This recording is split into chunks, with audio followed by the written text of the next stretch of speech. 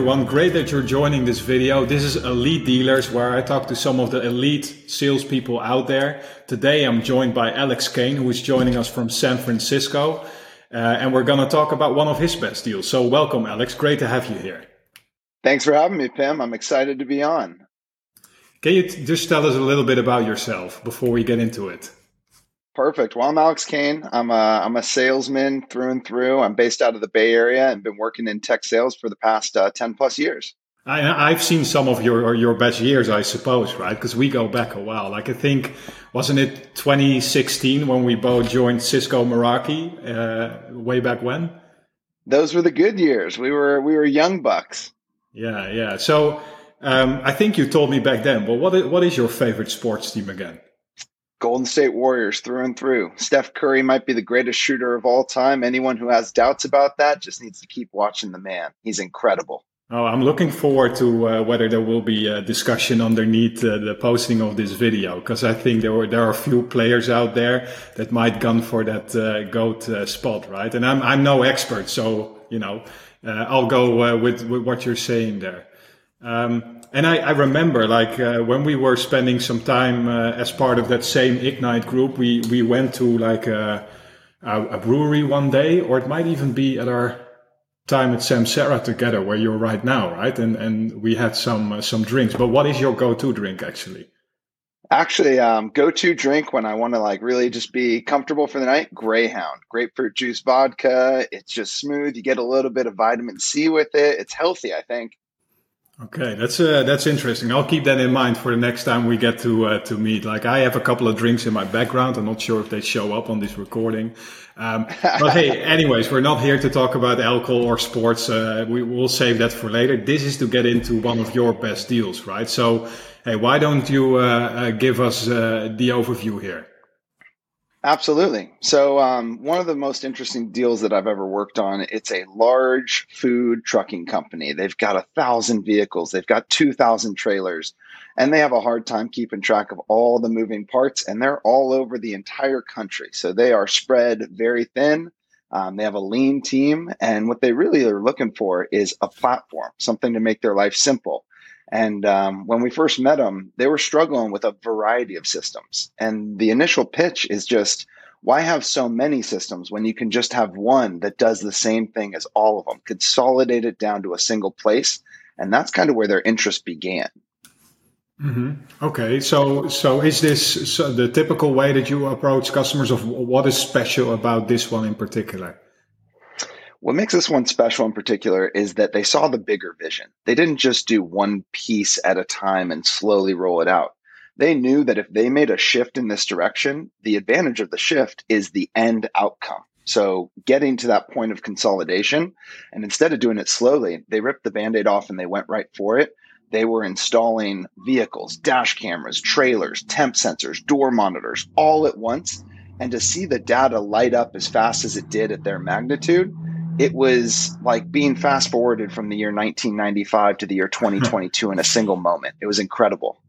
I like that. It sounds like you are describing that you found some pain early on, right? That you were able to implicate. What I'm wondering is what did this deal look like in terms of things like stakeholders? What were the type of personas that you needed to engage with in order to get the opportunity to get this visibility across to, the right stakeholders to build this deal?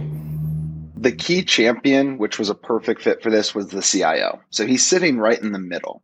He needs to get buy-in from the executive team who is going to approve the budget for this switchover, but he also needs to get buy-in from the operations team who is going to use this product. So there's a lot of opinions involved into, this is very costly. Are we sure this is going to be better than what we have coming from above? But then also from below, there's a lot of people who have never used this system before. They're very comfortable on the system that they have, even though it gives them trouble, but they know it well. And anytime you change is scary. So there was a lot of detractors in both directions, but a CIO in the middle who's pulling them all towards the greater outcome, which is better data, more information, and an ability to see their operation in a brand new way. Because in a lot of ways, they were flying blind and they never knew that there was anything better out there until we really showed them what it could be like and we took our time. It wasn't something that we tried to rush them or pressure sale them. It was about doing something the right way. And I think that sang through to the ownership to approve the project because it wasn't a deal. It was a partnership. Right. I love that. And I hear you say the word we instead of I, right? Indicating that this is like a team effort. So talking about stakeholders on their end, that's pretty clear. But how did the alignment of stakeholders from, well, the rest of your team and then back to their organization, what did that look like? Life at a technology company that's in hyper growth, you work with a lean team. So me and my engineer, we handled the most of the burden. We were the ones on all the calls. We were the ones on the on-sites. We went out to hold the hand of the installation. And post-sale is when we start to really bring in the extra resources, implementation consultants, client success managers, technical solution engineers. The pre-sale, we stay very lean and tight. So just sales rep and engineer for the most part. And then once we get to post-sale, that's when we really start bringing in all the company value adds and saying, hey, let's measure twice and cut once. Because if we can just get off on the right foot, we're going to reduce the support on this account by 350% because they're not going to just run into problems as they go. We're going to set them up so that there aren't problems, which I love about this company. Yeah, that's amazing. So you were very much thinking about the post-sale when you were doing the deal. Is that fair to say? Definitely fair to say. I would say that I envision the outcome very often, and I help visualize it and show it to the customer so that they know where we're going. Because if they don't have a clear picture of where this goes, you can't expect them to follow you.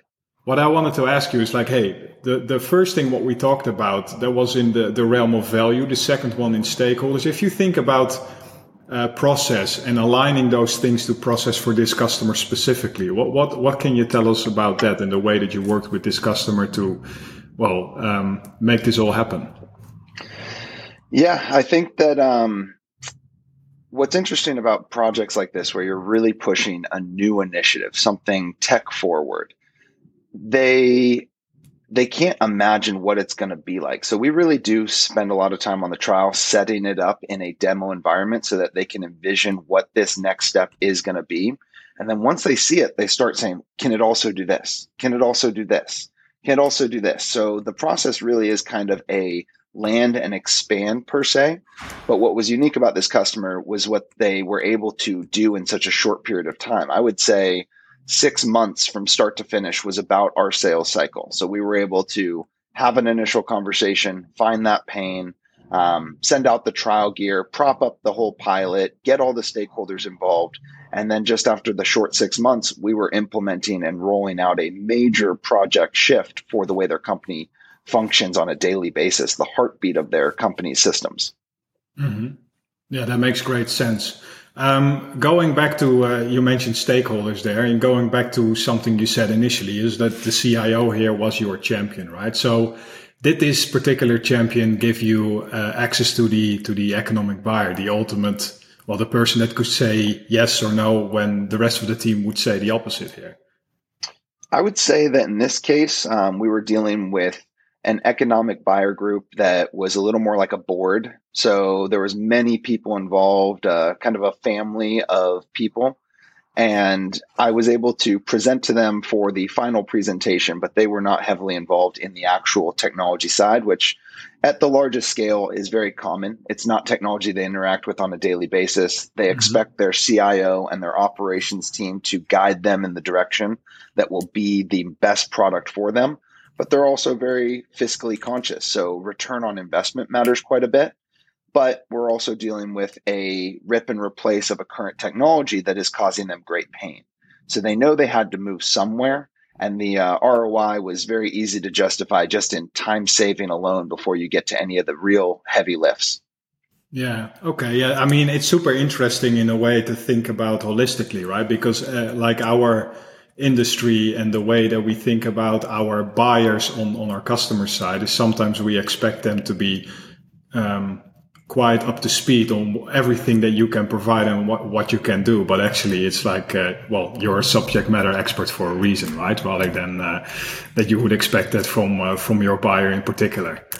Exactly. You got to show them what you can do. I think that what a lot of people miss is they spend too much of the time focused on learning about all the inner details of a company, and they fail to show them what you can actually bring as value. And I think that showing your value is an important piece of the early stage of the project because they really need to want to do this. It's an emotional thing to switch technologies. Mm-hmm. And if they're not invested in it, if it's not something they really want to do, odds are it's going to be a deal that doesn't happen. So, talking about early stage of opportunities, what does your typical preparation for like a first meeting look like then? Great question. I would say that I take a pretty generic approach. I do want to keep it customized for companies' needs, but I do know that if all I do is show you what you want to see, you're going to miss the bigger picture of what we actually can do. So I do focus on giving you a wide gamut of capabilities and saying, here is where we excel. Here's why people are flocking to us. This is what we do best. Let's talk about what you actually need right now. But I would be doing you a disservice if I didn't show you the real reasons behind the why of this company, so that you are able to kind of see the bigger picture of where this can all go. Because in my eyes, that's the differentiator, because there's lots of people who can solve your problem.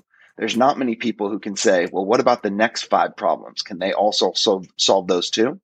Right. And you do that on the basis of success that you have with your current customers, I suppose, right? Absolutely. A lot of social proof selling. Not everyone wants to be an innovator who takes the risk for their entire industry and is the first one to do anything. They want to know about who's already doing it and what kind of success are they having. Yeah, absolutely. I think this is super interesting also in the way that you think about discovery to begin with, right? Because we talk about this in our business more often, but it's like sellers typically, when they don't have an approach like the one you're describing, fall in one of two categories. The first one is a bit like someone who just goes in and pitch whatever they can do and pulls open the entire like catalog of all propositions that they might have, right? Product based. And then the other one is like hard discovery without the context of other customers where they are successful with, and more about like, hey, what is keeping you awake at night? What is the single biggest problem that you have? What does really need solving? And then if you do that early stage, you didn't really earn the right just yet to ask those difficult questions, right? So I think that what you're describing here is a great way of sort of going into a cycle, and on the basis of other customers that you are successful with, sort of create a picture of a before and utopia after state that other customers have on the basis of working with you and adopting your technology, so that you're doing two things. You're not calling their baby ugly based on some problems that they might have and that you typically solve for. And that gives you the opportunity to potentially discover some of the issues that you can solve for as they open up on the basis of that story, right? Is that how you typically see it happen in your cycles early on? Those were great description words of exactly what I feel is going on there. We really want them to know what this can become, because they don't actually know everything about your company. You have to show them what people are doing with it so that they don't make assumptions and see it in the wrong light. Right. And if you take that one step further and you think about things like setting traps for competition, do you feel like you're also already doing it there in that early stage? Absolutely. I'm saying I'm going to play my game and you have to match it. So unless you can do all the things that I'm showing off here, you're going to be at a disadvantage because I'm making it about everything else. And I know that you think this project is just about one thing, but when you bring in those other influencers and those other aspects, it becomes about more than just that one thing. They start seeing the down the road view of where does this go, and where this goes actually is what they're buying, not what it can do. Right, right. And talking about competition, Alex, if from your point of view, how do you see competition? Is this only like competitive solutions to what you're solving for, or can it be other things as well? So in terms of like the competition we have out there, there is a lot of competition. It is a very crowded space, a very noisy space. The word real time, the word AI gets thrown around very, very liberally by many companies. It's buzzwords at this point. And so to differentiate yourself, it's not in the words that you say, it's in the things you can show. And Mhm. so I always say it's better to show someone something than tell someone something, because if you show it to them, they see what it's really capable of. If you tell them it, they assume what it's capable of. Yeah, yeah, no, that's a great shout. I believe the same thing, and also in like a broader competition context, I always find it interesting to think one step outside of just that in terms of everything else competing for the same budget, right? I think that your deal that you're describing is a family-owned business, isn't it? Correct. Yeah. Almost 100 years old. Yeah, exactly, and for I mean for big publicly traded companies as well, there's typically a limited budget to do a limited amount of things, right? So typically meaning that if you do one thing, you don't do another thing, and so I found it interesting to sort of get to the level of understanding that sometimes you're not even only thinking about, hey, this other solution that might potentially solve for the same issue, maybe not in the same way that you do, but they could be looking at, but also like other initiatives, right? Or maybe even inertia. Is that happening in your industry a lot, where they don't do anything at all towards that end? Absolutely. I think that if it was something that everyone wanted to do, they wouldn't need sales reps. Our job is to convince people who are on the fence, people who don't think they need something, and we have to show them the reason as to why they do. So, for instance, one of the products we sell is a dash camera. And I say all the time, if all you tell people about is the value adds and ROI you will get for having dash cameras, then all you've done is sell them that they need dash cameras. Why do they need your dash camera? Yeah. Yeah, that's powerful. And is it like you mentioned land and expand earlier on in this conversation, right? I mean, if you take that point and what you're saying just now, like how do those two connect to each other? Because like on one end you're saying like, hey, we typically start smaller and then become bigger. What do you mean if you put those things together? So a lot of times there's variety of contracts involved. Certain Mhm. contracts are up at different times, so you don't have the ability to necessarily do everything at once. But you're setting the stage that when those contracts come up, we're going to be right here. We have the functionality to do what you need at that level too. But then also this idea that they've only budgeted for the first piece of this project, and we've opened their eyes to so much more. And now we've created the need for more budget in the future. But the step one is getting out the gate, because once they start with that first product, the idea of consolidation is at the core of our pitch and our overall value. And so in the back of their mind, they're thinking, okay, now how do I consolidate? How do I make the moves in those directions? And sometimes it happens very quickly, like in this case, why it was such a special deal. And sometimes it's something that occurs over many years. And we want people to go at the pace they're comfortable with, because in the end, if you start using technology before you're ready to use it, it's that's how you actually don't see the value, when you're not using something that you pay for. Yeah, I think you're describing something quite powerful there. It's sort of the difference in mindset between what can we sell this customer versus like, hey, what value can we add to the way that they operate, right? And yeah, that's powerful, man. But also, this is beyond like your best deal. The sort of the timeline that we're speaking about right now is after that, right? So I'm wondering, how do you stay engaged in a way that is effective to make sure that when you have landed that first deal, you can keep on aligning to the right stakeholders and value to keep on expanding that account? Absolutely. So thank goodness for client success, client support teams. They allow me to stay on my focus, which is net new customers and new projects. And with current customers, I really do want to be their point guard. So I expect to be able to distribute the ball for them when something is not going perfectly. I want to be looped in. I want to assist them, but I have That's to then, another basketball yeah, reference, right? Just to be sure. Yeah, yeah, another basketball yeah. reference. And in the end, I want their experience to be great, because I'm going to need them to be a testimonial for me at some point. Their neighbor is going to be interested, and they're going to want to know what this company is doing. And so their happiness level matters very much to the future success of many other projects. But also, I know that as a company, when you're a tech company and you're growing like crazy, you're releasing new products, you're bringing out new beta features. These are the customers that you want to have that great relationship with so that they can test the new products, consume the new products, and grow with your company as you grow together. So I look at it more as a partnership and a friendship that has now forged.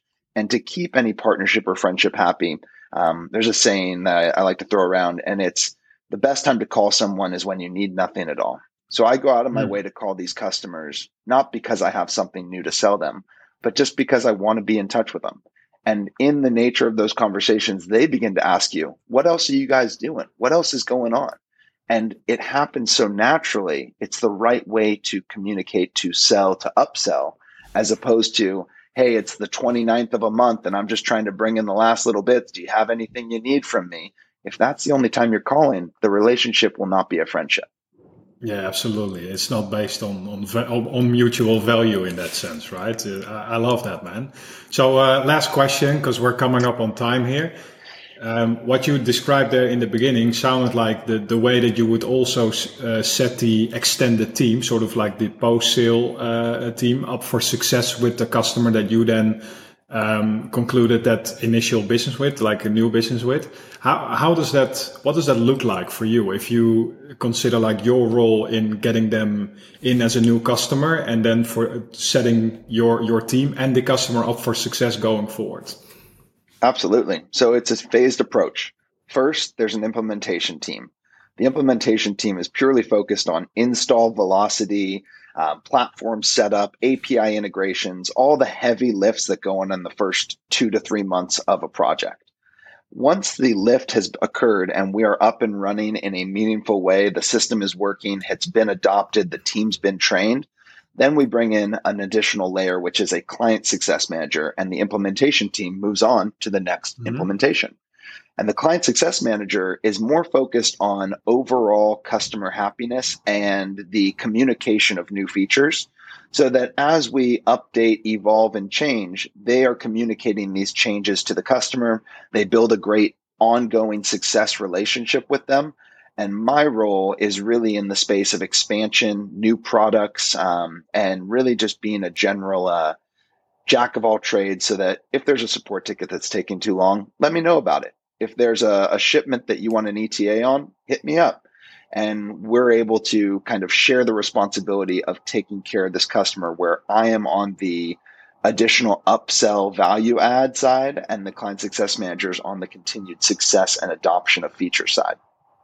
Yeah, that's amazing, man. So, hey, I feel like we've covered a lot here and the time is just getting away from us. But to summarize, like I feel you described for like one of your best deals, how you align to things like value for a customer, not only in the later stages of the process, but also like from early onwards to set both of, you and the customer up for success.